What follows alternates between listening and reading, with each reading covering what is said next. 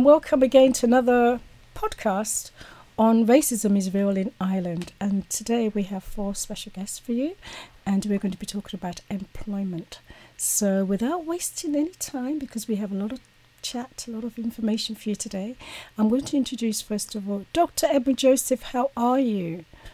I'm fine. Thank you so much for having me on today. We are so grateful to have you, and we want to know a lot about your research, so thanks for being there. And then we've got Dr. John Wilkins. Hi, how are you? And thanks again for having me as well. Thank you for coming again. And then we've got Nana here. Hi, how are you? Thanks for having me. Good. I want you all to feel really comfortable, because we're going to talk about a subject that hits most of us as Africans, as you know. Yeah. This is all about telling it the way it is, okay? So before we start, I'm just going to have you talk about your journey. I'm going to start with Nana first quickly. What brought you to Ireland? What happened? Well, I didn't have a choice, really. Sounds like me. Go ahead. My parents just brought me here. I came here when I was 7. So it was about 20 years ago. I mean, in hindsight, I guess I understand that the opportunities that we have here, that would be here, weren't provided for us in Nigeria at that point, because the country was in a state of uncertainty where, you know, if you weren't extremely wealthy, it was very difficult to secure a good future, and it was very difficult for your children to accomplish purpose. I mean, my mom's going to listen to this, so it's going to be a bit sad for her, but I understand that. So I had a brother who unfortunately passed away. It was in Nigeria, and it was something, he had an accident, and they got to the hospital, and they didn't have any oxygen in the hospital, like a basic thing that a hospital should have. And it was it was a very simple procedure that he needed. He just needed oxygen at that point, and they didn't have any oxygen. So the poor boy lost his life over something. Gosh. It was a senseless death. It was something so easily preventable, and this was a private hospital, so you had paid. You paid for this. So that was when my parents really started taking it seriously to leave the country, because they had already lost one child. And they weren't about to wait for other things to happen to lose the other children. Yes. So so that was definitely the start of us trying to leave the country as soon as possible. So yeah, we came here within the year, after about 2 years after my brother passed. We're in Ireland. And your parents are settled here? Yes. And they've got their Irish passport? Yes. You're like the second generation then? Yeah, basically. Like, I mean, I spent the first 7 years of my life in Nigeria. But of course, I mean, the formative years were here. And my culture, although at home it was Nigerian to a certain extent, very much grew up in Ireland, and would consider myself to have Irish culture and Nigerian culture. So you're mixed. Yes. And what kind of experience have you had of Ireland? I mean, what kind of experience have you had? And obviously, we're talking about racism and things like that. Have you been scot-free? Have you had a great time? Tell us the truth. I'm very grateful, because again, I understand, and I do have the privilege to go back to Nigeria about every year. So I am very grateful to be here, because I know what my alternative could be, and it wouldn't be as privileged as I am here in terms of education and in terms of just having safety and security.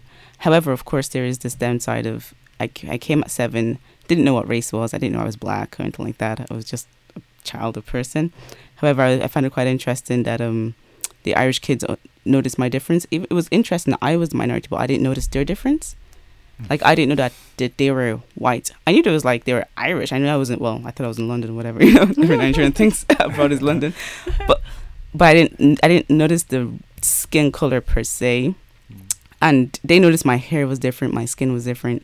People will ask me, oh, why do you look like that? Which I find funny, because you all look different from me, but I didn't think to ask you why you look like that. So I definitely noticed that they noticed my difference, like, very early on. This was from 7, when people weren't told. Like, in Ireland at that time, there weren't many black people. I was the first black person that many people had ever seen before because we were like in Mead. So I didn't notice my difference, but they'd noticed it, and many people thought it was interesting to highlight it. So I mean, like, there like three things stand out growing up. The boys didn't like me because I didn't look nice to them. The Irish boys didn't like me, and Irish girls were nice. However, whenever we had a fight, the go-to thing was to bring up my race. So that was like I had friends, but then whenever you had a fight, you know, when you love someone and you know what hurts them, so the go-to thing was to say, "Oh, but you're like the N-word," or bring up something about being from Africa and being backwards, and so that wasn't pleasant. But however, I think it really hurt me when I was in sixth class. I moved schools, and we were in this school that was slightly underprivileged. We know that now. We didn't know that then. And so I don't know, like, and this was a time. So I had been in Ireland at that point about maybe 5 years. So this was a time that there were lots more Nigerians coming, lots more Black people coming in, and it was making people in Ireland, the Indigenous Irish, uncomfortable. So we now began to get outright, you know, N-words. And I mean, in my class, they didn't call me my name. They actually would call me the N-word. So like that was weird. But because I was lucky because at that point there were more Black people, so I did have a safe space in school. So at lunchtime I would just hang out with the Black girls and the Black guys, so we didn't have to mix as much. So like they would just call me the N-word, and the teacher would hear it and would just do nothing. So that was very strange. That kind of created a lot of hate inside of me towards the Irish race. But obviously when I went to secondary school and realized that education has a huge impact on how people look at the world. So I went to a different school, a better school, where people were a little bit more enlightened, and it was easier to integrate with my Irish peers at that point. However, I definitely found a comfort in the safe space of having Black friends, so I just really hung out with Black people most of the time, which like when I look at it now, I'm like, oh goodness, I should have mixed more. But in primary school, because of the negative experiences I had, it just made me very reluctant to go out of my comfort zone and mix more. So and also like the boys didn't like me. And I married a Nigerian man, and I get it now. Irish people are like, oh, why you've lived here so long? Why didn't you marry an Irish guy? I'm like, because they didn't like me, okay? But like that was obviously when they were little boys, and then they're older. But now obviously people are older, and we understand that we're all humans. We're not aliens, and people are more open to mixing. So but it definitely did form my perspective of life and my outlook on whiteness and Blackness and race. And I had a lot of undoing to do. I had to undo a lot of like mental hurt that I had gone through in primary school. I did that through reading a lot of books by, interestingly enough, I read a lot of books by, because I didn't understand I knew I was Black, right? So I read a lot of books by African Americans, but I gradually learned that I'm actually not African American Black. I'm Nigerian Black. Yeah. So then that was when I discovered Chimamanda Ngozi Adichie, and I was like, whoa, we write books? Like I didn't know that Black people wrote books, which sounds crazy. I knew there was this guy Chinua Achebe, but I didn't know there were more of them. So when I read Chimamanda at 15, then I discovered I was Nigerian Black, and I found my African Blackness. I was like, whoa, we are amazing Black people. Like my ancestors were warriors and kings, and that really built my confidence in myself and my Blackness.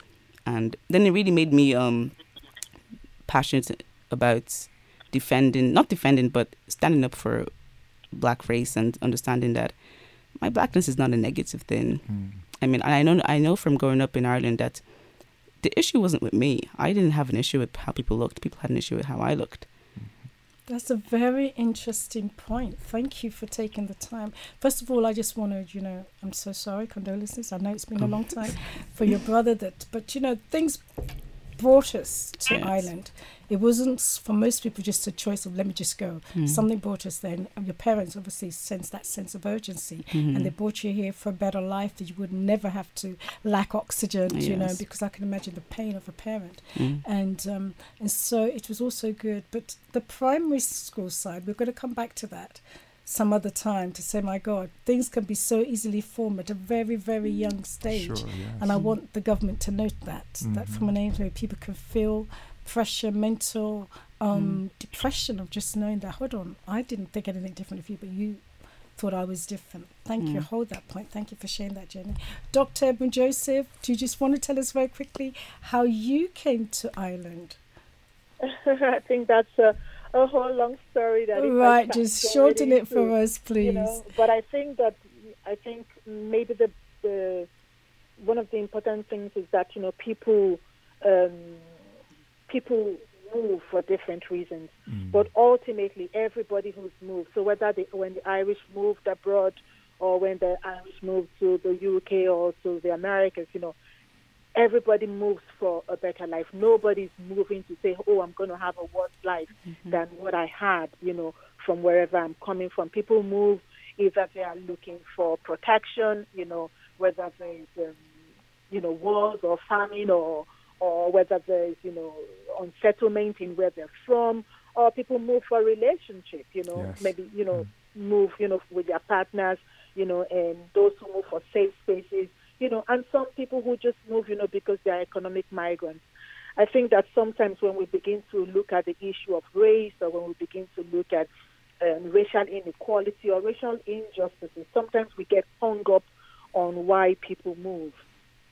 And I say that the key thing is not even why people move, but is how we make the space wherever people have moved to, and to realize that the whole world, that we're constantly moving. If you look at the numbers of people who are of migrant descent around the OECD right now, so huge percentage of people who are living, who are not born where they are living right now.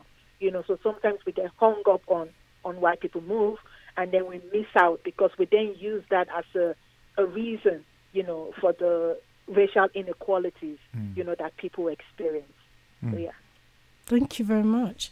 Very good point there, because as you can remember, I don't want to mention any TD's name, but he said that most people came over here because we are sponges, and so it's important for people to understand that no, we didn't come here to sponge off the country. We actually have a purpose for coming here. So thank you, Dr. Absolutely.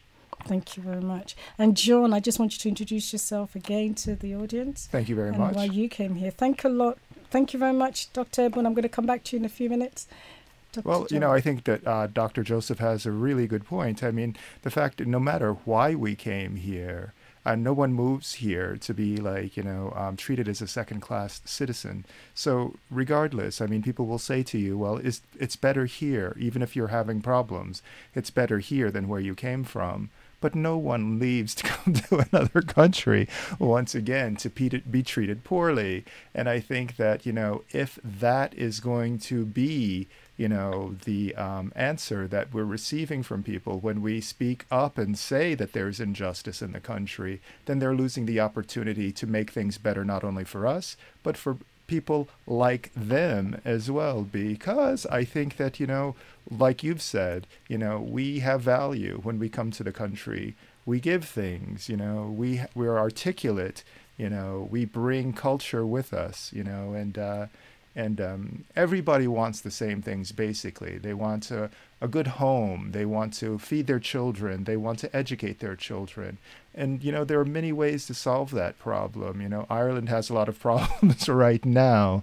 And, and if they were open to other perspectives or other points of view, perhaps there would be solutions to those problems. So my situation was that, I'm an economic migrant. The economy crashed in the United States, and I took that opportunity to apply for a PhD at Trinity, and I was lucky enough to get accepted to the program, and I finished now, so I'm Dr. John Wilkins. Thank you very much. Dr. John. Dr. John will heal your racism. No, but on a serious point, I think that, Nana has a really good point. It's a journey for all of us because, regardless of my American accent or regardless of my gender, it's trumped by race. It's how we're treated when we come here. Our difference is highlighted. Not because we're human beings or because we're men and women. It's because we're black, and that's the first thing that people see.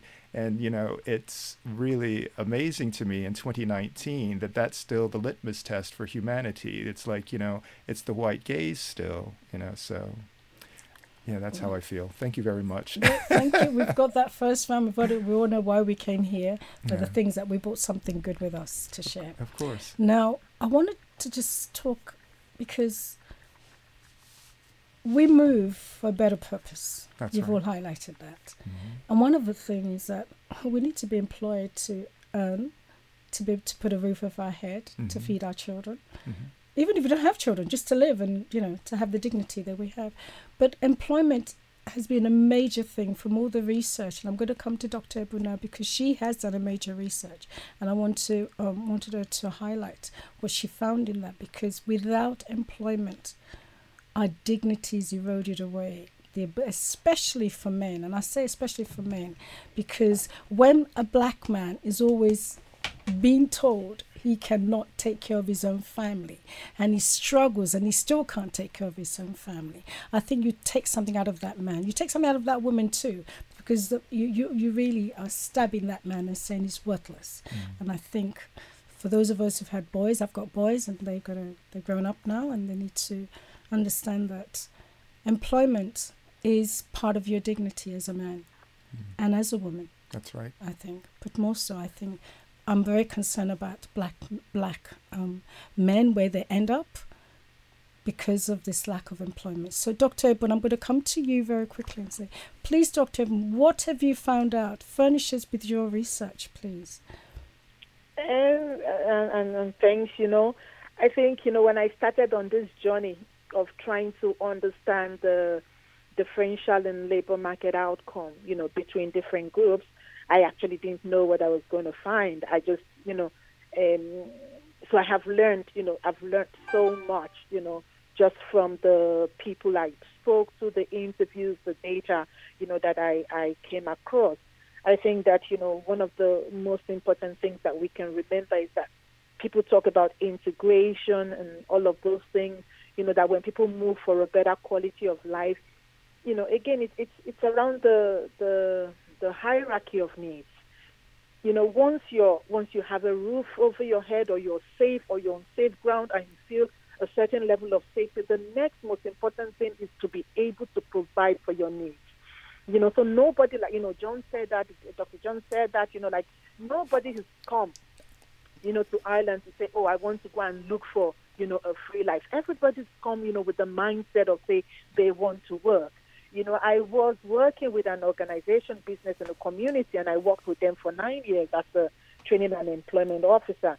But one of the things I noticed in the course of my work, because I was working with people of migrant descent in Ireland, people who had the right to live and work in Ireland, were helping them to navigate their way through the labor market. So those who needed to train or needed interview skills or different things, we're working with them. But we just noticed, I noticed, and my colleagues as well, we noticed that, when our clients, were white, it took us a shorter time to help them navigate the labor market, to find work, or, to be able to go into the workplace.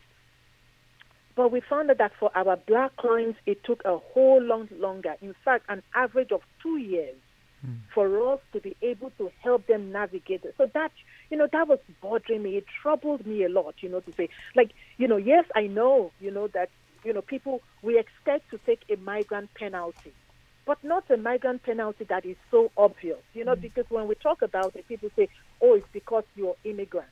I say, okay, if it is because we're immigrants and all of these people are immigrants, then all people of migrant descent who have the same academic background or the same academic level of education, they should have the same outcome. But that is not the case. So most times people say it is language, but then I could see a lot of the Nigerian people who came to the program could speak English well, yet they were still not able to navigate. They couldn't even find, I'm talking about even unpaid work.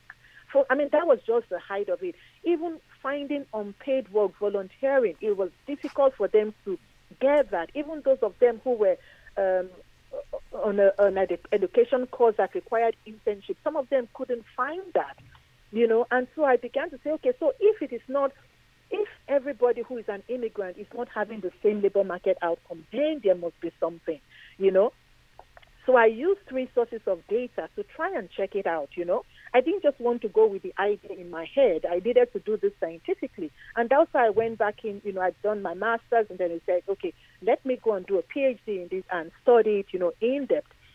So again, one of the, and just because of your time so that I don't keep you too long, but one of the key things that I found was that, when you look at the labor market, so the experiences of people coming into the labor market, when I looked at the census statistics, because I did my PhD, I finished it in 2015, so it was the 2011 census stats that was available.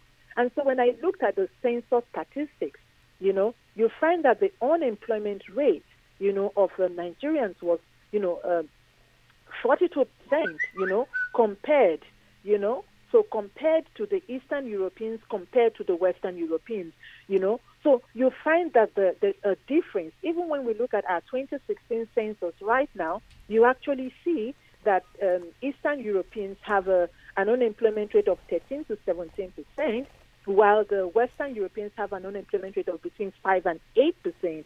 But Africans, people of African descent, have an unemployment rate of between 43% and 63%. As at 2011, the Congolese, the unemployment rate of Congolese in Ireland was 70%. So it's gone down to 63. But 63%, in a time when we're saying that we almost are at full employment, it is shocking. So when I looked at it, I have some academic papers out there which show that, but you find that when people come into the Irish labor market, so the experiences that they have is that based on skin color,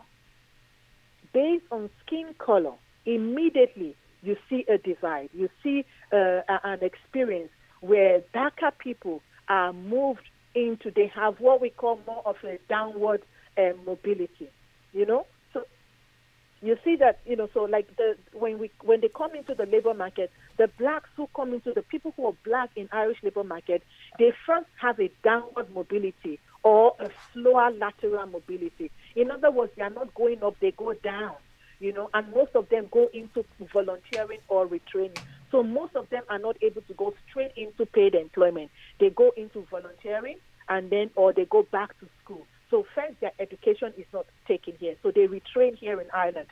But for the white Europeans who come into Ireland, they have more of a lateral but faster mobility. So they also don't just go straight, upward mobility. It is lateral, but it is much faster. So most of them go into precarious jobs, maybe working in pubs or working in, hotel services, even when they have, master's degrees and, university degrees. But the difference there is that between the blacks and the whites, the black Africans who come into Ireland, they stay in that unemployed state and volunteering and retraining state for up to 3 to 5 years, just retraining and going back to school and doing more volunteering work before most of them are able to get paid employment. While the white Europeans are able to navigate with 2 years, once they come in, immediately most of them are able to get precarious jobs, bad employment rates, maybe flipping burgers or working in a pub. But they are able to get paid employment, and that is really, really important to note. And so you find that the experiences of people of migrant or black African descent, many of them, they describe it as what we call going round in circles. So they're going round in circles. They've come into Ireland with a degree, with a master's degree. Most of them could not find employment. So they in order to try and navigate what I call the areas of least resistance, they try, they can't get paid employment, then they keep reducing their expectations. Those who came in, thinking they would go to management level, which they were in their common countries before they came, they negotiated downward. And then most of them go back for a level 9, level 8 degree. Most of them go back and do a level 5 so that they can get care work, because those are the kind of jobs that they seem to be able to get. So again, and that's why we're calling that this is a brainwave. So when people who are qualified to a certain level have to go and replace 4 levels more than what they have in order to be able to navigate the labor market. So you begin to see that impact. So that that understanding, so again, three things that I did. Number one was I spoke with, I interviewed 32 people of Spanish, Polish, and Nigerian descent and asked them their pathway, how they were able to navigate from when they came to Ireland to finding employment, and, looked at their experiences. And just to be clear, most times when we start talking about unemployment, of people of migrant descent, immediately everybody starts saying asylum seekers, level of English, right to work. All of the people who came to the program, all of the people who are interviewed were people who had the right to live and work in Ireland without a work permit. So they were not looking for work permit. As at 2014, when I did the interviews, most of them were already Irish citizens. So even the Africans were already Irish citizens. So the Europeans were Europeans anyway. So they were not looking for permits to work. So, and they were still experiencing that. So the people I interviewed show that. And then when you look at our census, as of 2011, when you look at our census, immediately you will see a huge divide. It showed that, the Spanish people in Ireland, as of 2011, 62% of them had third level. The Polish had 22% had third level education, while the Nigerians, about almost 40%, 39.4%, had third level education.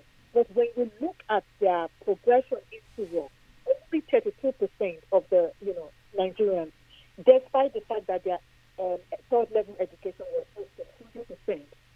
So 32%, were in employment compared to the Polish at 56 and 66% for the Spanish. So you can see like a huge divide, and even after 2011, when we were still in the middle of all the recession and all of that, we find that only 7% of the Spanish had given up their first job, while 14% of the Polish and 17% of Nigerians. I think, so when you begin to look at the differential in outcome, our census, so the census statistics shows you immediately, a differential in outcome, based on nationality of these things. Then I went to the census and I said, okay, let me check if black or white makes a difference, And then I looked at, white Europeans as at 2011, there were 60% in employment. Black Africans was only 37% in employment, and black Africans but not African, 60% were in employment. You look at those who were looking for their first job in the census, the white Europeans, only 1% of them were seen to be still looking for their first job.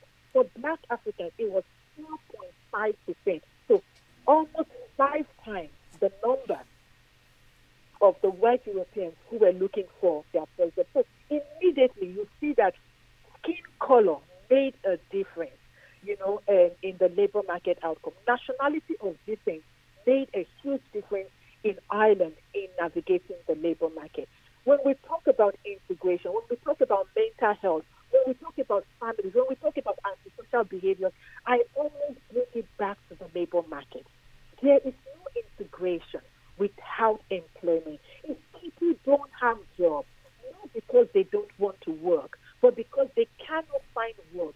This is an economy where we are saying that we are almost at full employment. Yet we have people who are qualified who cannot navigate the labor. I mean, I can tell you my own personal experience. Honestly, I have been fortunate. I am privileged. I cannot lie about it. I have worked hard. I'm lecturing at third primary college. I am privileged, but also because I have worked extremely hard. So, I mean, so I can give you, experiences of discrimination that I have experienced. Even before I could begin to work in third-level institutions as a career development consultant, I was qualified to get a job as a career development consultant in 2010. I did my master's that qualified me to be a career development consultant in a university. I finished it in 2010. I did not get the first role in a third-level institution until 2015 when I was overqualified. I had a PhD before I got a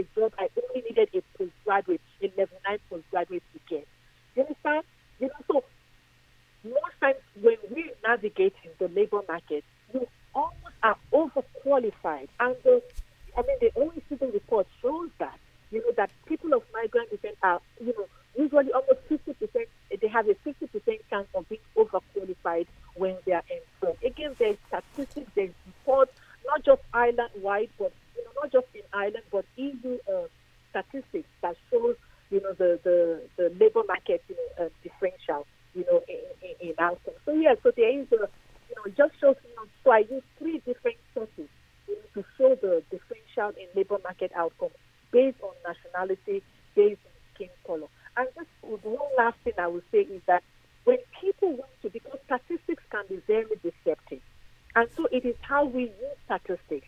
When people talk about labor market outcomes and we use the word immigrants, then what happens is that people fall through the cracks. So for me, I'll say if you want to really get down and understand and see the level of differential in labor market outcomes, you must break it down to nationality of descent. That is the only time it becomes clear and visible that there is a disparity in outcomes. Break it down on the basis of skin color, black or white. You will see the difference is hierarchical, but the difference is like black or white. Right. And if you go to our census statistics, there's a database set. It's very interactive. So there's a video. So, our census is brilliant. There's a video that teaches you how to interact, and ask it questions. It will just, it just search for what you want. It will give you those statistics. So don't let us not conflate, and say immigrants, or let us not just say unemployment. Let us break it down to different nationalities. Then you will begin to see those who are falling behind and those who are falling through the cracks and can't seem to find employment. Thank you so much, Dr. Ebun. You've given us such clarity in your studies, and I really great admiration for your work. I'm just going to quickly, thank you so much. I want to quickly, please stay on the line. Just want to talk to Dr. John, Dr. John, you heard the experience of her own personal experience of being qualified and not being able to get a job years afterward, well qualified. But what about what's been your own take on this? Well, I just want to reiterate what Dr. Joseph has said, in her 2018 article, Whiteness and Racism, Examining the Racial Order in Ireland. It's the fact that, when you do drill down into the information, what you get clearly is the insight in that blackness is the sole criterion why people are not able to rise to the level that they need to be. Dr. Joseph herself is a prime example of that. I have a PhD and I'm working in customer service, and I just think, why is that? Why is that? It's so I just want to reiterate the fact that, what Dr. Joseph's work does is it quantifies exactly what it is. It breaks it down so you can clearly see that in this country, race trumps everything. It trumps education, it trumps gender, it trumps accent, it trumps everything. So, I think that that's important to reiterate. But I want to talk as well about, what it is that we want. We want the Minister of Justice to do some things. We want the Minister of Justice to recognize that race is crucial to the statistics that they put out, and that the minister needs to be referencing blackness in terms of reporting, how people get hired, what is the statistics in labor. Blackness needs to be a part of that.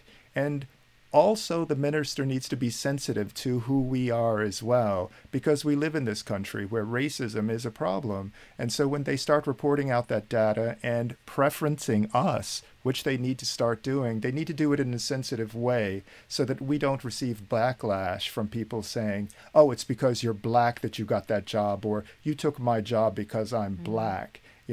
I think that what we want the minister to do is recognize us and their statistics, recognize our plight, and also be sensitive to it when they start to remediate, when they start to make concessions for us, because they need to. They need to. There cannot be a brain waste in this country, and there also cannot be a population that gets precluded from work just because of their race. Right. I mean, the thing is that I'm trying to get from you is that when you say to make a concession, are we saying that if you, like, say, for example, we'll look at Google and say, listen, we have people who are qualified in our community that can do the job on this level and that level. So what was the reason for not taking them?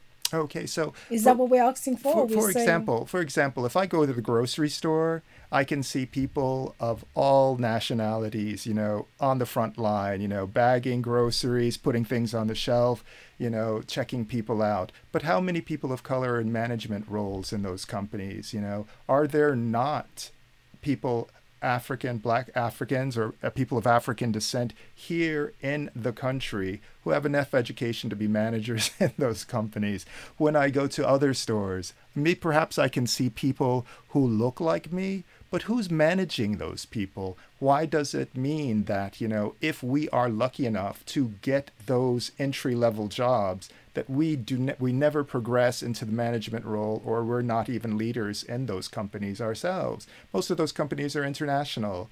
There's EU legislation around racial discrimination and discrimination in employment, but we seem to be lacking here in Ireland. We seem to be falling behind, and that's why I say concessions must be made, because once again, Ireland is part of the EU. I think that, if Ireland wanted to be Ireland for Ireland's sake, they shouldn't have joined the EU. They should have remained, outside of the purview of an international conglomerate, or an international grouping of countries. But, I'm digressing. I don't want to get away from, the fact that, Dr. Joseph's work is important, because the facts are the facts, and you can't get away from them. So no matter how you feel about blackness, and whiteness is the problem. It's not blackness that's the problem, as Nana, eloquently talked to us about. Nana didn't have a problem when she came here.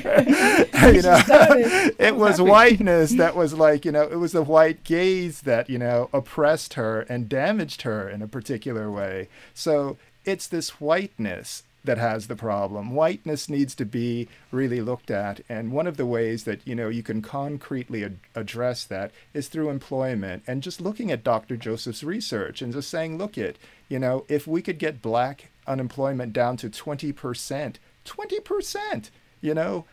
1%, I just think that by the next year, 2021, that would be a great movement, because that means that, the country does have, a desire or a will to move to internationality, to equality, but to remain the way it is, it's a damning position to be in. Right, it's damning for the government anyway. Can I just clarify, if I can give you the figures for that, John was just mentioning, the numbers assigned to managers. As at 2011, because I looked at the three groups that I had, for the Spanish population, 15% of them were assigned to managers. For the Polish, 6.5% were assigned to managers. For Nigerians, it was only 4.5% of that population that were assigned to managers. Yet in the census, it shows that those who communicate well in English, for the Polish, the level was 30%, while the Nigerians, according to the census statistics, 82% of them. So again, communication and ability to communicate in English was not the determinant, in giving them only 4.4% of them who are able to get to management level. Okay. Right, thank you. Well, one thing is definitely sure, because you said you sampled people who were qualified to work here, who didn't have any problem with immigration. They had no problem with English. So definitely there is a problem that we need to address, and address fast. Because I don't know, I use taxis quite a lot because of my situation, and I find a lot of, when I get a Nigerian taxi driver, do you know what I've got? I should not be working a taxi drive, but I am doing this. They've got PhD, they're doing taxi, they're doing masters, and not just Nigerians. I think a lot of Africans that I've met have in the taxi rank have also said they've always been overqualified to do the job. But the sad thing, Dr. Abu Joseph, I don't know whether you find this, is that people have resigned to it in our community. That yes, okay, I may do this, but I'm going to be a care worker anyway. That enables me to function and do my bit. Do you know, like, I'm sure, Dr. John, you've not resigned to customer. People tend to say, okay, I can't get about this. Let me just get on. You know, what would you say to that, Dr. Abraham? I think, you know, like, and you know, another part of my research, again, I have a book coming out soon, looking at racial stratification in the labor market. It's being published by Manchester University Press, so hopefully in the next few months. But I talk, you know, a whole lot, you know, so I have solutions as well. So most times I come on, people ask me questions of the problem, so I talk about the problem. So I do have solutions that I theorize. Well, you know what? While you're here, yeah. While you're here, you're going to give us two solutions. But I'm just going to quickly come on to Nana, because she is the one that came here, and she suffered in a primary school when she finally suddenly realized that she's black. Yeah. Now, Nana, you're obviously studying at this point in time. Yes. How have you? What have you been? Have you ever worked here? Yes. So I do have to say I did enjoy primary school. Like, not everyone was. That's fine. That's okay. So I think I do. The perspective I do have, I've heard Dr. Joseph and Dr. John's. So obviously you guys are dealing with the almost like the disease at the point. So in Ireland, so I mean I grew up with them. In Ireland, people are there's very tight circles. Like, even white Americans will have problems breaking into the Irish social circle once they're over a certain age. So naturally in Ireland, people tend to friends you've made from primary school are the friends you have forever. It's very difficult to break into the circle over time, and even in work, people from in the country, people from Cork stick with people from Cork. People from Dublin will look at everyone else as beneath them. People from Wicklow would look at everyone else as alien. So there is definitely this thing about in the Irish culture of naturally othering difference. And so in terms of solutions, I think what we can definitely do is, in terms of education, is going into the primary schools at that point and having people learn to be comfortable with difference. Because if you don't know how to, if you never open up or you never hang out with people that are different to you when you're young, you're not going to do it when you're older. So the people that we are going to now looking to hire us are people who didn't grow up with diversity. You're probably the first black person that they have no conversation with at this interview. So, I mean, that definitely has had an impact. So so back to my education. So I grew up here, went to UCD, study law, Trinity to do my master's, LLM, and I'm currently doing, I'm in the King's Inns trying to qualify to be a barrister. So after my my undergrad, I went out looking for jobs in law firms. Unfortunately for me, I picked like probably like the worst industry to try and break into, because the legal industry is naturally who knows who is the only people that can succeed.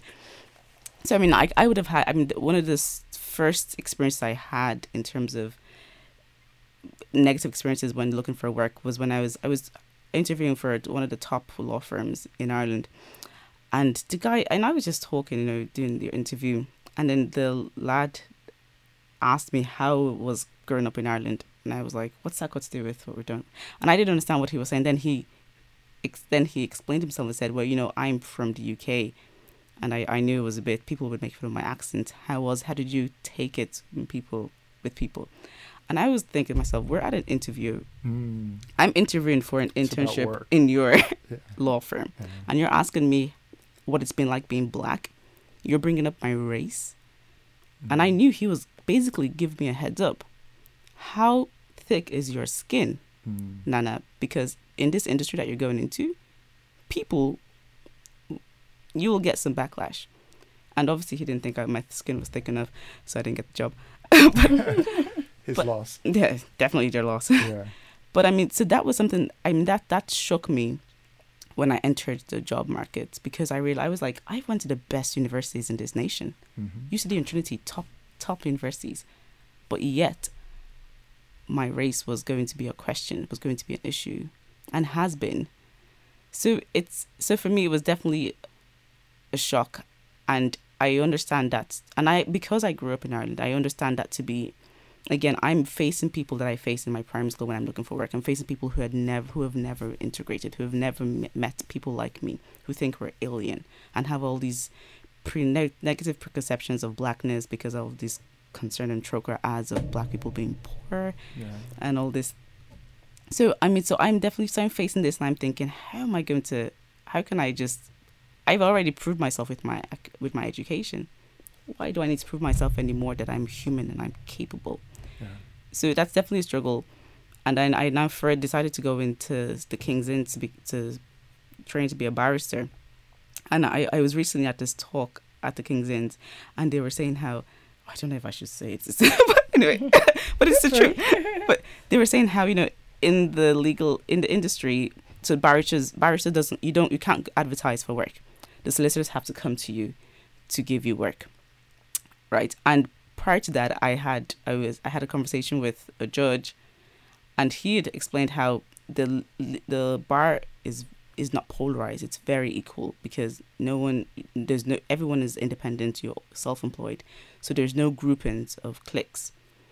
And I asked him, but what about the solicitors? Like, oh, they're very polarized.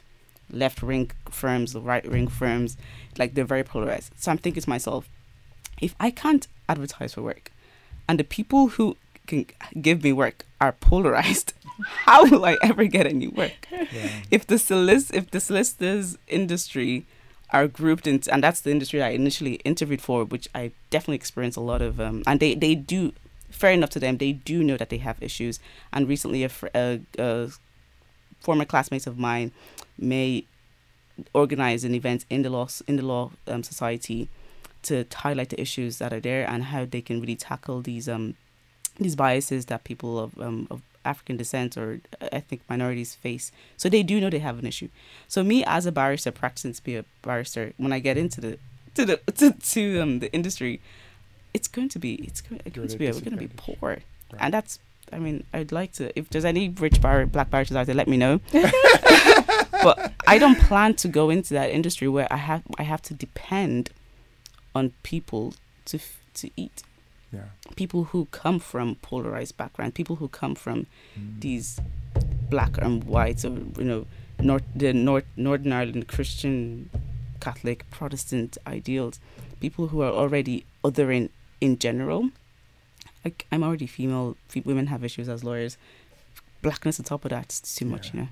So I'm gonna stay in industry and where I can fight for my employment, like Dr. Edmund said and Dr. John said. We can just fight as much as we can to get the jobs that we do deserve. Again, I have been privileged because I do have a law degree. People tend to think that you're capable of doing many things. So I have been privileged in my work, in the career path that I did choose, that I have progressed in that career path. However, the career path that I desire, it's for me to progress will be very difficult. And I don't have a PhD, but I did do my my LLM research. You don't need one. But I did do my thesis was called "The Lessons Ireland Can Learn from the Integration of Ethnic Minorities into Legal Institutions," and I compared that with the US and the UK, because from early on I knew that there were no black judges, nobody looked like me in there, so I knew there would be issues, and there are issues right now that people of African descent are facing when you're accused of a crime. The jury's white, judge is white, everybody's white. So that's Ireland. Ireland is going to face a lot of issues in the future. So I did do a little of research, and I compared, and I just basically highlighted what America did and what the UK had done, and how Ireland can learn from that, and how using foresight. You don't have to make the mistakes. America's already had black people. UK has had black people for donkey years. We can learn from these other nations. How have they integrated? How have they progressed? And not make the mistakes that they have made already. And there is research out there. And if anyone from the Department of Justice, whatever, is listening to this, you can go read my research and find out the solutions that I highlight. Well, you know what, we're going to ask for a couple of solutions because we're coming towards the end. We've still got Lassam to explain. I want to thank you all for.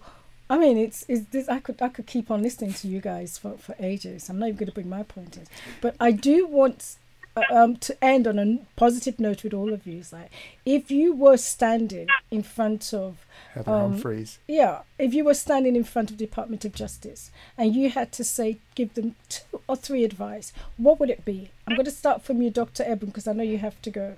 What would it be? Yeah, I know you have solution. If you were standing there and say to them, listen, there's a brain drain, and it's African brain drain. What would be some of 2 or 3 solutions that you would give them that they can act on? I think I would start with talking to people of Black African descent. The first thing I would say to them first is, don't give up, don't get tired, because that's how the system operates. The minute you get tired and you give up, you will be stratified.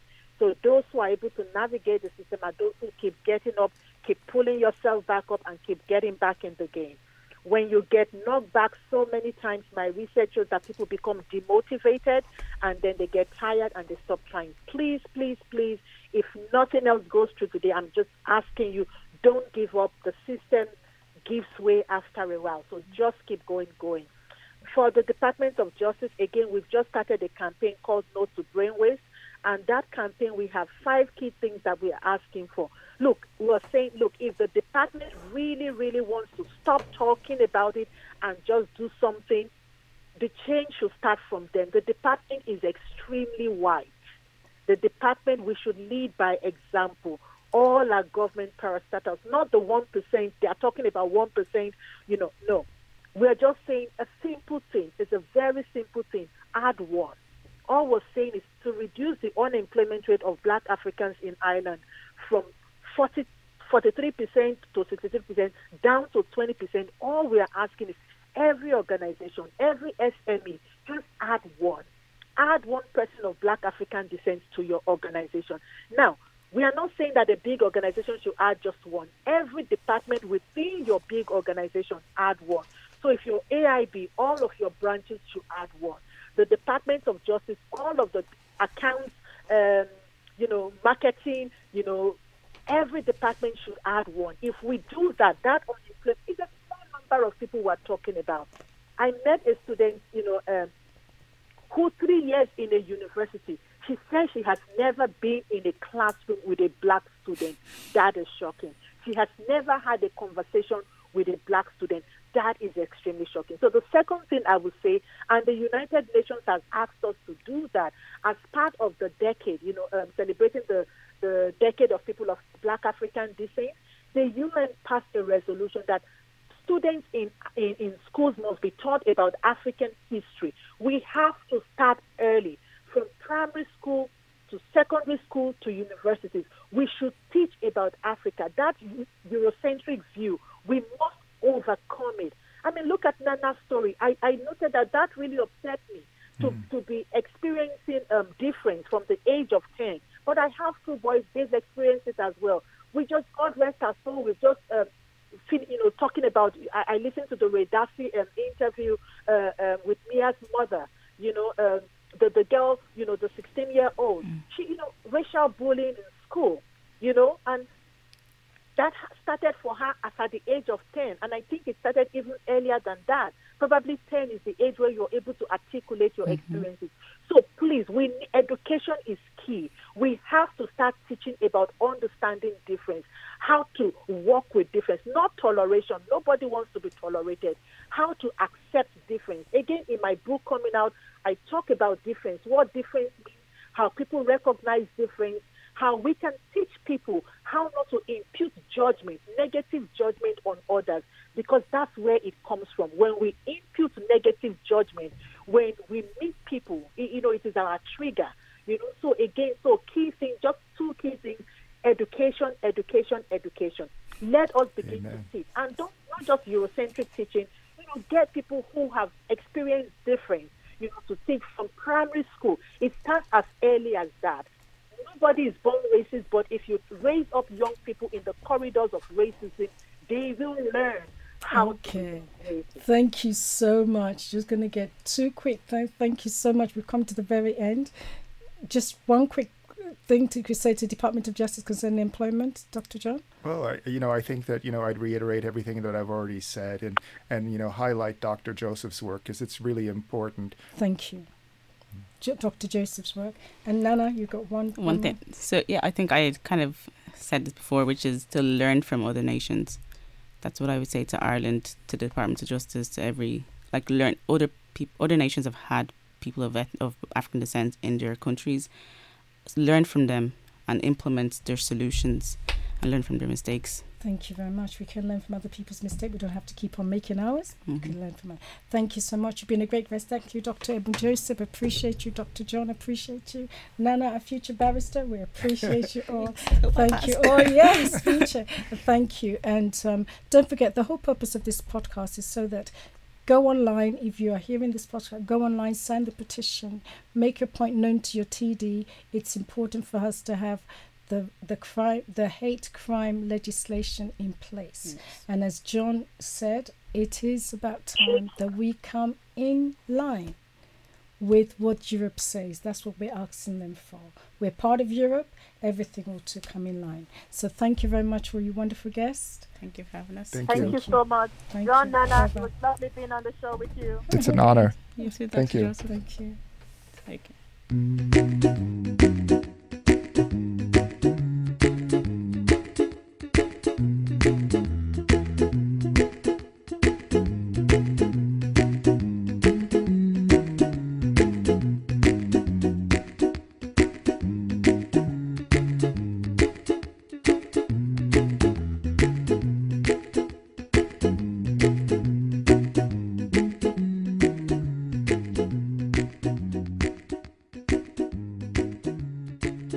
Hi, and welcome back to the second part of the Racism is Real in Ireland. And today we have been looking at employment and the African migrant in Ireland. We had Dr. Ebun Joseph, and we had the wonderful lady Nana, and they've all been talking about, and we've heard the research about employment of the African descent in Ireland. So now we have with us Lassane. Lassane, how are you? I'm good, Mary, and yourself? Very, very good. Lassane is the current chair of the African Centre. He's been a lot of work bringing the situations of African descent in Ireland to public attention. Lassane, I'm so glad you're here. Thanks, Mary. Delighted. Thank you you again. Thank you so much for joining us. Now, Lassane, there's been one that we have discussed is the campaign of No Brain Waste. Can you give us an insight to how that started, what it is, and what it intends to do for the Africans in Ireland? Great, Mary. Thanks for having me, and please let me start by praising a wonderful woman, Dr. Ebun Joseph, that's carried out an extensive research on the field, and that has highlighted a lot of issues and seriousness about African and migrants in general underemployment or unemployment in Ireland, which was published recently. And as we do say in my language, what women want, God wants it.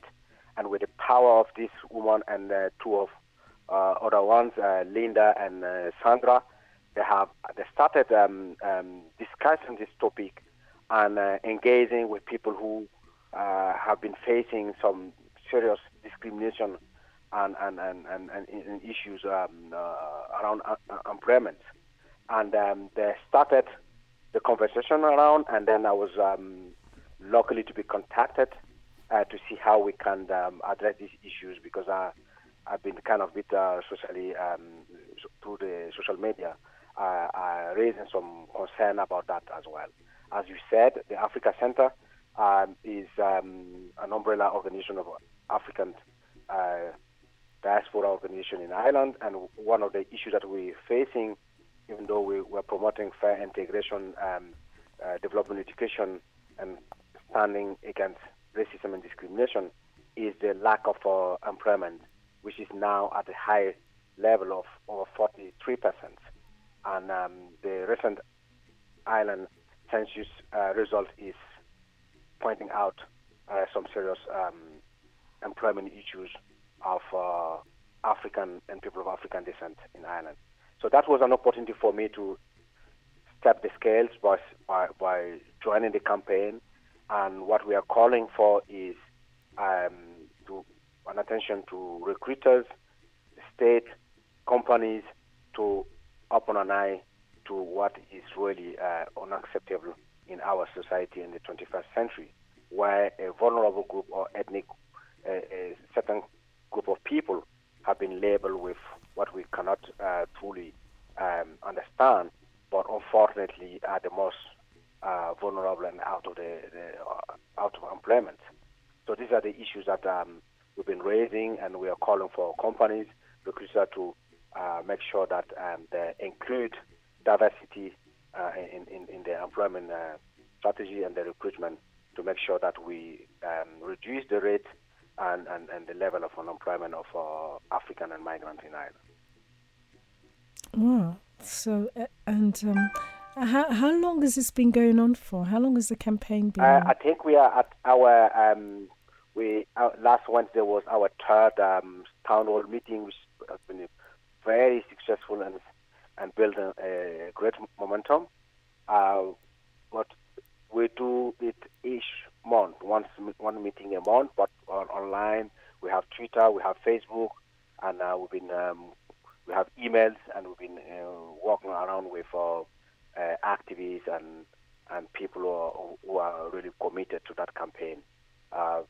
So it's now a few months, our third month, 4 months now. We've been running this campaign. So, who are the people that would attend? Are they unemployed or they're underemployed? Which kind of people would be attending? Locally, we have people who, even though they're employed, are conscious of what is happening to unemployed. So they're also supporting the campaign. If most of people like ourselves, myself or Bon or other might be employed, but among us there are a lot of people who are unemployed. And like John, you spoke. John was unemployed before getting a job recently. We have Sandra, who I will not really discuss her matters here, but who she's European, but discriminated in many ways of getting an employment in Ireland, and that is not acceptable. And when it comes to African and people of African descent, the discrimination is widened, and the gap is more widened than expected. Okay, so are you like a recruitment agent? Mixed people who are meeting around this campaign. Right. Could you give us an insight to when you have these meetings? They come once a month. What kind of things? What takes place there? What takes place is that we discuss about stories, because people contact us and with testimonies. Some of them tell us what they have gone through. Some of them are telling us what they have done, and most of our discussion is around building a strong campaign, getting everybody involved, getting allies, partnership, engaging with recruiters, pushing companies to make an effort to include diversity and specifically upscale the hiring of migrants and people of African descent to reduce the rate of unemployment in these communities. That's fantastic. So we do discuss different topics when we meet. Right. And what has been the response so far from the companies? Can you tell us, please? Sorry, say it again. What response have you had from the actual companies, the companies out there, when you're telling them the stories? What has been the response? I think at this stage, the feedback is good so far, but we expect more engagement with companies. I think the last time when we met was to effectively to upscale build the allies building and also the campaign and and identifying partners and so on. And I believe that from what we see at the beginning, on getting all that done will probably increase the interest of companies to look into what we are doing and probably support the campaign. But at this stage, there's already some companies that are willing to work with us and promote that. When you say work with you, are they willing to hire African migrants? Are they willing to have them as internship?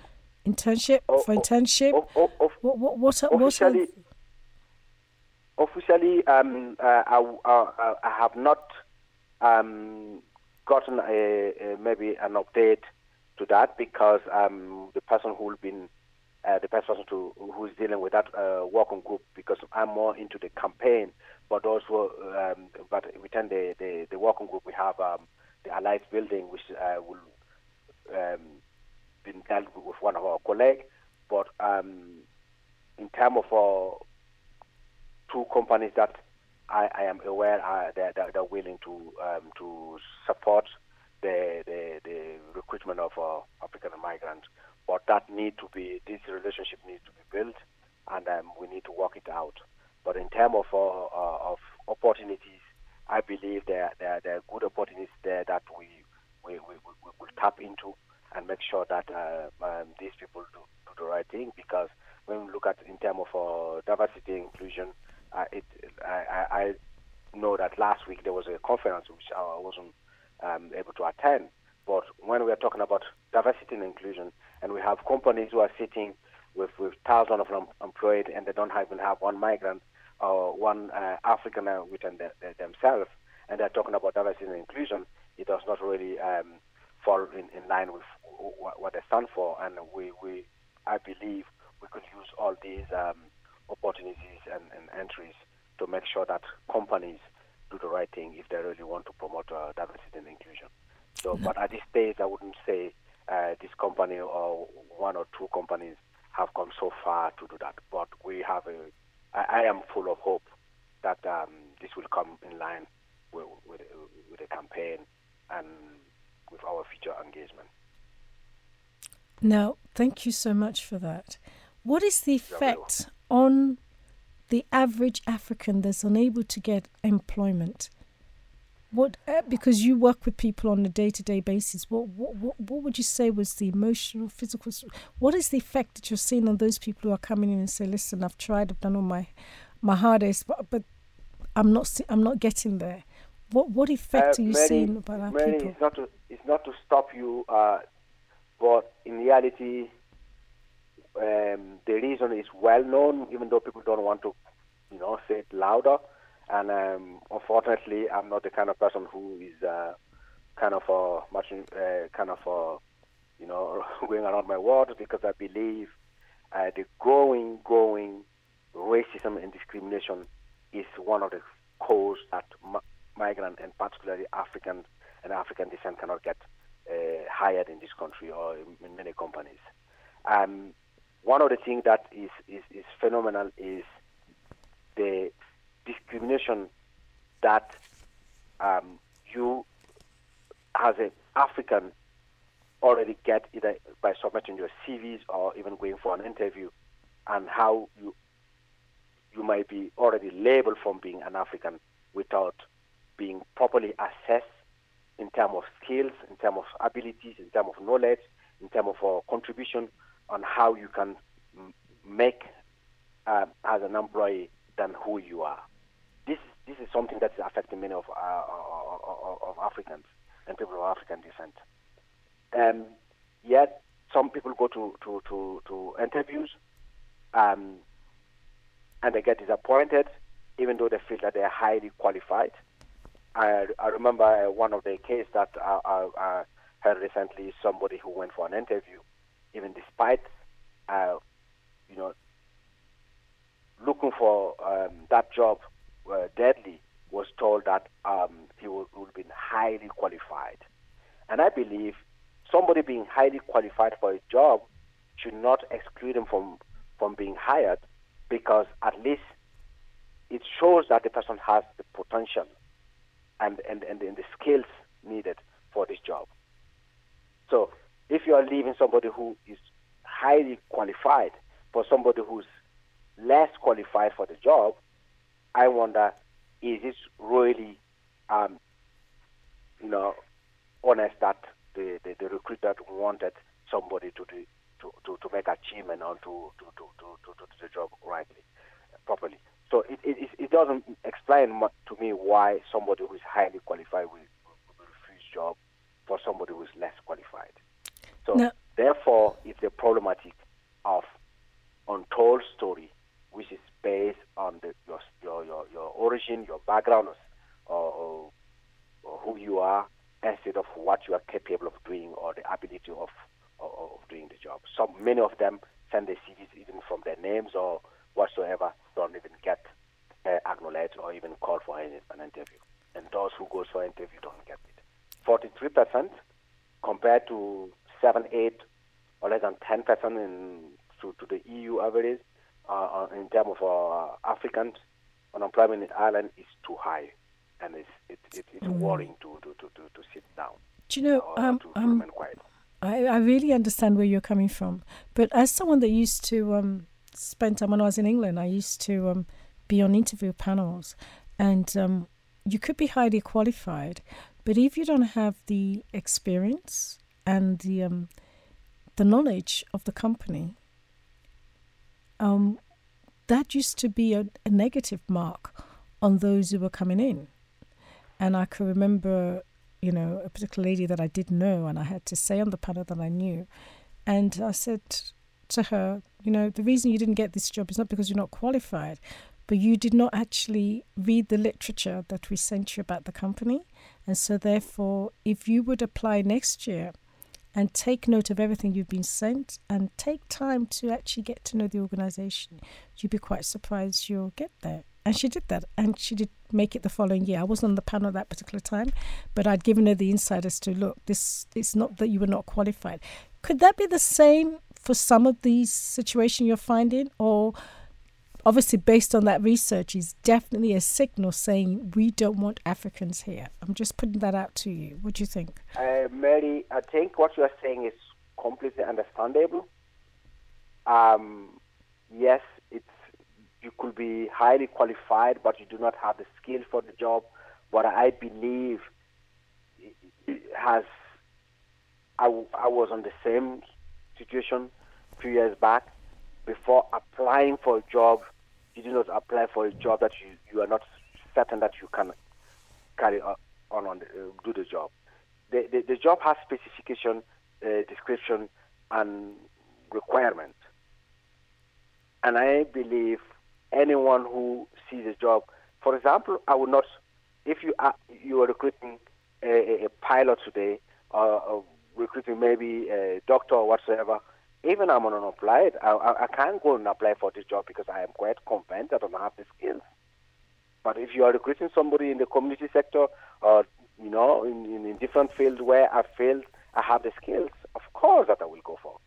And most of these applicants at least will have a certain basic knowledge or skills set for this job before they go. Some of them highly qualified for this job as the recruiters often respond to.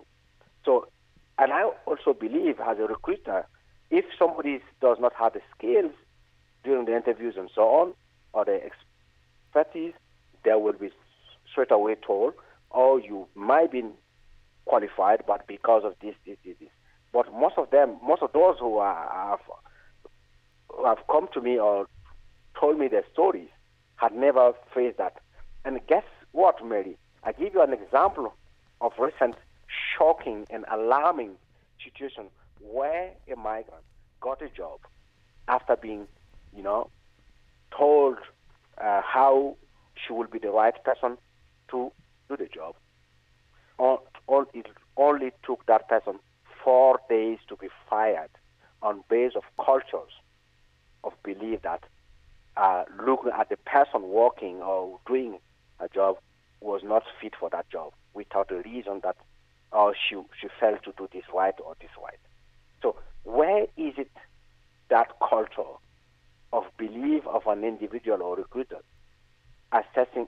employee within 3 to 4 days, with no warning, with no, proper reason to accuse the employee for not doing his or her job, and be fired on base of that. It's not explicable. And I believe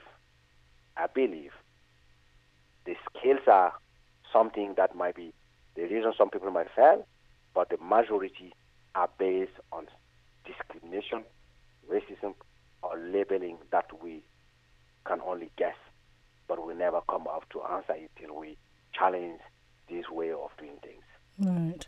Now, thank you for that. I appreciate that insight.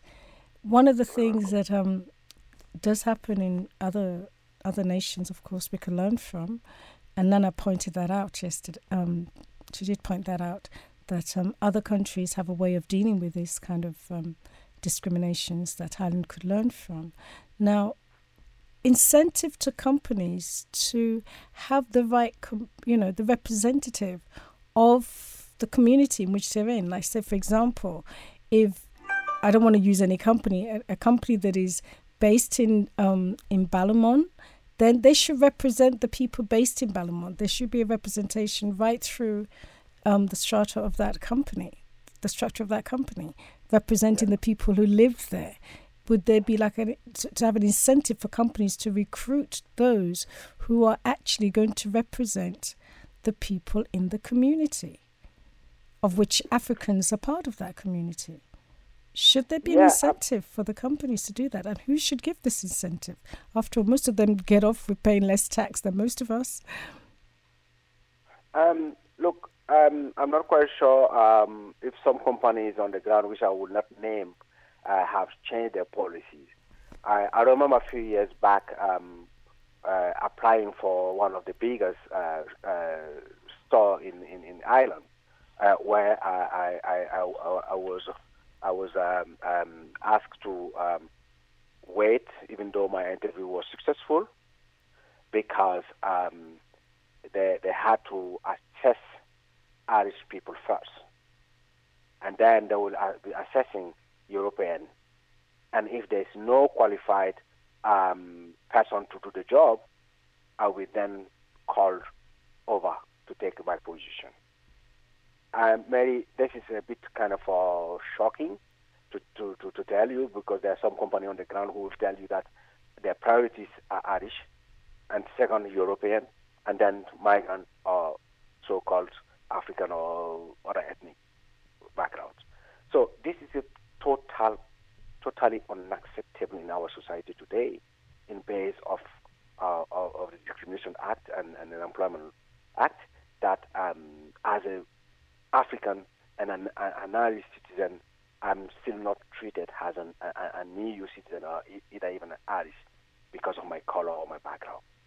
These are the things that we have to really be mindful, that we cannot be standing for one thing and doing the opposite things at the same time.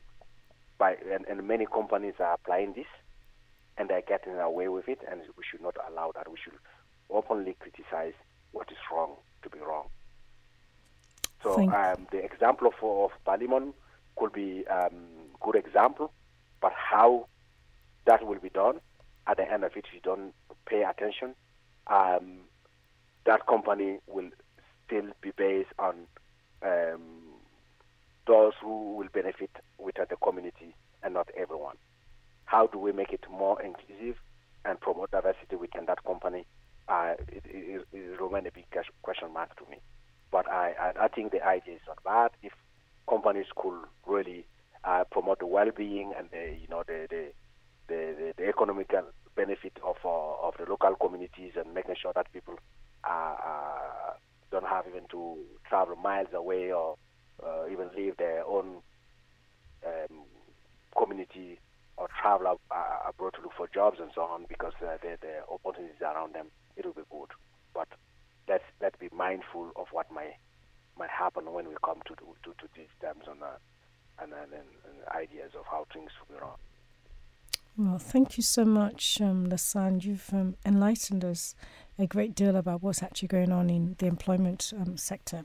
Now, if you had anything to say to the Department of Justice, because at the end of the day, it's all about justice, it's all about equality, and they promised that everybody should have the right to work, the right to be who they're supposed to be. What would you be saying concerning this campaign to them? Because it's like double campaign now. We're campaigning for the hate crime legislation to be passed so that everybody would be able to function on that level. And at the same time, there's this hidden part of unemployment that is making people not able to function as a valid member of the of the society. What would be your advice to them? Mary, to the Department of Justice, I think I have been very vocal on many issues related not only to employment but even to human rights issues and discrimination and racism issues. And you mentioned it earlier on about the campaign for hate crime legislation, which we have joined many other organizations recently to launch an online petition and been calling to the Department of Justice and the Irish authorities to legislate hate crime in Ireland to make sure that those issues going around does not continue to affect our community. But in reality, when it comes to employment, it's not only the Department of Justice, but all stakeholders and all institutions around the country must open an eye and ears to listen our call and cry out, because there's a problematic going on in this country, and we should be mindful now before it's too late. Recruitment goes on in many companies, and I would tell you, if it was like talking now that every company's institution look around themselves and see who are the composer of the employees. Where are they from? What are their background? How were they recruited? So these are questions that everyone should ask themselves and say, look, what can we do? Because what we are asking is not impossible. Like one of the simple campaign that we're saying is like at least add one or add one more. It means that even though you had a migrant or you had an African on your company, let's think of how can you make sure that you increase the rate of employee from that background by adding one more. Or if no one, why don't recruit one? And if that's the case, even though the one you recruit, how can you mentor that person to make sure that the person becomes something? And one of the stories that I listened recently is like about a security, somebody working as a security in a company, where, at the end of it came to the attention that that person had even a master's degrees and so on. And within that company, the company is recruiting. Why is it that somebody with that background and qualification is standing at the door, hours and hours, just watching people around, while the person might have been able to contribute in terms of administration, in terms of expertise, in terms of skills, to what is happening inside the company, than allowing that person, letting that person be stranded and doing something that might not be the person dream job and so on. It will be good that company look at the qualification of each one in their company and see how can they mentor those to not only to succeed and achieve, but also increase the number by adding one or adding one more to their sector. And this call is not only to the Department of Justice, but to all companies, private, public, individuals who have the ability to help sustain this unemployment issues and increase the level of employment within the African and migrant background. That would be very, very welcome. Thank you very much. We've had a wonderful time with you. Thank you for welcome, extending a lot of information to us there. And we'll keep on knocking on the doors until the doors are open. We will not give up. And probably not to promote our campaign, but in terms of what one of the questions that you're taking, the last question, I believe that those companies listen to us and does institution listen to us or recruiter listen to us? If they really want to help in that, they could contact us. We have an email called no2brainwaste@gmail.com. They can write to us. And we have social media, Facebook, Twitter. They can contact us, and we can engage in discussion and see how we can really get that done. Thank you, Mary. Thank you very much, Lassane. Appreciate everything you've done today. Welcome. Thank you. Thank you. Right. My sincere thanks to my guests, Nana Nubi, Dr. John Wilkins, Dr. Ebou Joseph, and Lassane Ouedraogo. I want to thank you, the listeners, for taking the time to listen to this podcast. Please join me next time when my special guest will be Winifred Akiyemi, Public Engagements Facilitator, Irish Aid Centre, Seth Okechi Ike. He is the founder, secretary and director of the African Irish Development Initiative. Leela, Women in Tech, Social Enterprise, and hashtag Women Are Remarkable. Noni Banda, she's a trainee solicitor and works for the Mental Health Department of the African Centre.